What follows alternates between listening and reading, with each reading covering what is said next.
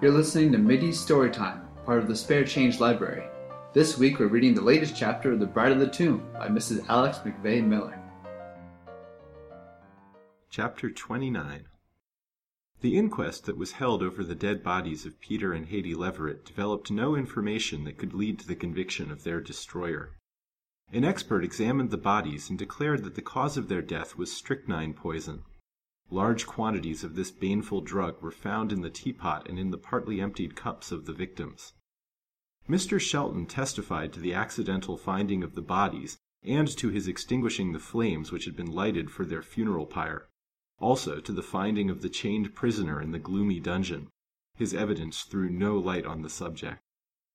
Fanny Colville testified to the names and general bad character of the deceased, but knew nothing which was calculated to enlighten the jury as to the mystery of their death. She had not seen Peter for 2 years.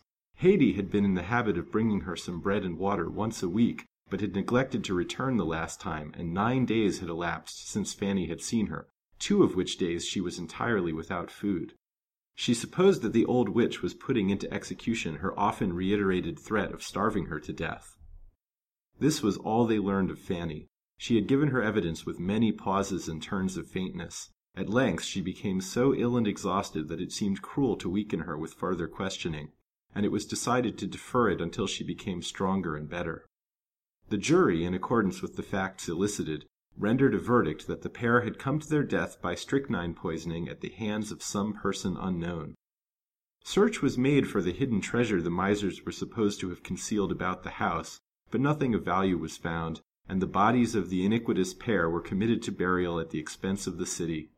They had lived their evil life, and the world being rid of them was better off.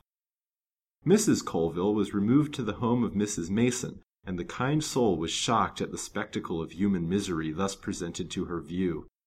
She gave the creature a warm bath, clothed her skeleton limbs in soft and comfortable apparel, and shingled her long, inextricably tangled hair close to her head. This done, she proceeded to put her to bed and feed her with warm and nourishing food. The poor starved woman could scarcely realize her good fortune. She lay looking about her at the pleasant little room with its neat carpet and curtains, its comfortable bed and cheery fire, and feared it was all a dream from which she would awaken to the horrors of her lonely, fireless dungeon. But the gentle voice of her hostess soothed away her fears and lulled her into profound and restful sleep. For several days, the most of her time was spent in eating and sleeping. The warm room and nourishing food seemed to induce slumber, and she began to improve very slowly, but still so perceptibly that when the detective came to see her after the lapse of a week, he was delighted at the change. "Mrs. Mason, you must be a capital nurse," said he, smiling. "Your patient looks very well, and begins to improve at a rate I hardly dared hope for. I should scarcely have known her." "And, but for your timely help, I should have been dead ere this," said the invalid, giving him a grateful look from her large, hollow, dark eyes. "I owe you my life. I do not know how to thank you." "Do not try," answered the detective, feeling shy under the gratitude that was about to be showered upon him. "The revelation you made me when I found you fully repays the debt." "Ah, that dear girl," sighed Fanny. "Have you learned anything further about her, Mr. Shelton?" He shook his head sadly. "I am sorry to say I have not. The wretches have eluded me in some way and managed to remove her without my knowledge. But I do not despair of catching up with them yet, and restoring the unfortunate young creature to her friends." "God grant you may," she murmured fervently. "There is one thing I wish to ask you," said he, suddenly. "When you were telling me your story that day in the dungeon, you made an assertion that threw a new light on the subject of Miss Lawrence's supposed death." "Ah, what was that?" she inquired. "You know, or perhaps you do not know," said he, "that the jury's verdict was suicide, yet you made the assertion that she was murdered by a jealous woman." "Miss Lawrence was my informant, sir," answered Mrs. Colville. "Perhaps she knew all the circumstances better than the jury." "No doubt she did," he answered, smiling at her demure tone. "And the woman?" "Was a beautiful widow who lives under the Lawrence roof and is dependent on the banker for the very means of existence. I cannot recall her name, for I have a peculiar faculty for forgetting names, but perhaps you have heard it." "I have," he answered gravely, "and indeed it amazes me. It passes belief that she should have struck a blow so terrible at the heart of Mr. Lawrence, to whom she owes nothing but gratitude. She was maddened by jealousy, sir. She loved the young man whom Lily Lawrence was on the point of marrying. I heard this from the young girl's own lips. She told me she had long before suspected her love, and pitied her sincerely, without a thought of the cruel vengeance she was about to take. Cruel! It was fiendish, said Mr. Shelton. Yes, sir, it was fiendish. She crept into the room while Miss Lawrence was trying on her wedding dress, caught up a dagger from the table, and exclaimed, as she plunged it into her victim's heart, "Girl, you shall die, because Lancelot Darling loves you." "Horrible!" exclaimed the detective.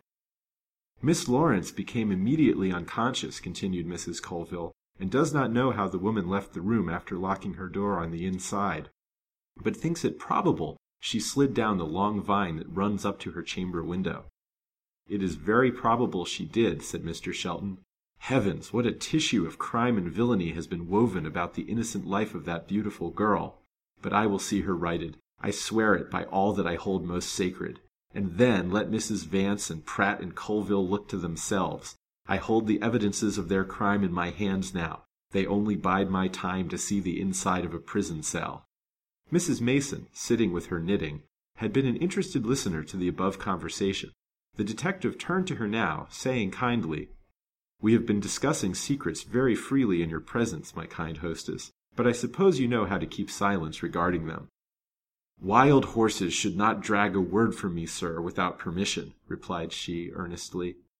"I fully believe it," answered Mr. Shelton. "Therefore I shall commission Mrs. Colville to take you fully into our confidence after I leave here. You will thereby hear a very romantic story regarding the young lady whom you so nobly befriended some time ago." "Bless her sweet face, I shall never forget her," said Mrs. Mason, on whom indeed that little incident had made a deep and lasting impression. "I hope you may yet have the pleasure of meeting her under more favorable auspices," said the detective, strong in the faith that he should yet rescue Lily from her cruel and unrelenting captors. "Mr. Shelton," said the invalid, abruptly, "I have been thinking of sending for my poor old mother from the country. I must tell you that I ran away from home to marry that villain Colville. I have never seen my poor old mother since, but I sent her my marriage certificate to keep for me, and to assure her that I was an honorable wife. I have never seen or heard from her since. I would like to see her very much." "Well?" he said, as she paused, looking wistfully at him. "Would you advise me to send for her?" asked Fanny. Mr. Shelton took down a little mirror hanging over the small toilette table and held it before her face. "Is it possible your mother would recognize you?" he inquired gently. Poor Fanny did not know how sadly she was changed before. She looked at herself and shuddered. "Oh, no, sir," said she, mournfully. "I was a black-eyed, rosy-cheeked young girl when I left home. I am a gray-headed skeleton now." "Then take my advice and wait a little while. In the meantime, let Mrs. Mason feed you and nurse you until you get some flesh on your limbs and some color in your ghostly face. Then, as soon as you get strong enough to travel, I myself will take you home to your mother." "Oh, thank you, that will be best," she murmured gratefully. "No thanks," he answered, and bidding them adieu, he went hurriedly away.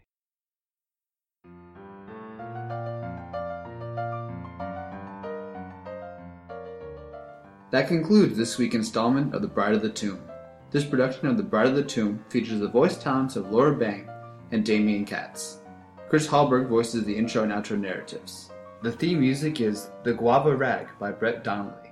Mittie Storytime and the Spare Change Library produced by Lancelot Darling and Friends. This podcast is brought to you by DimeNovels.org, the Edward T. LeBlanc Memorial Dime Novel Bibliography.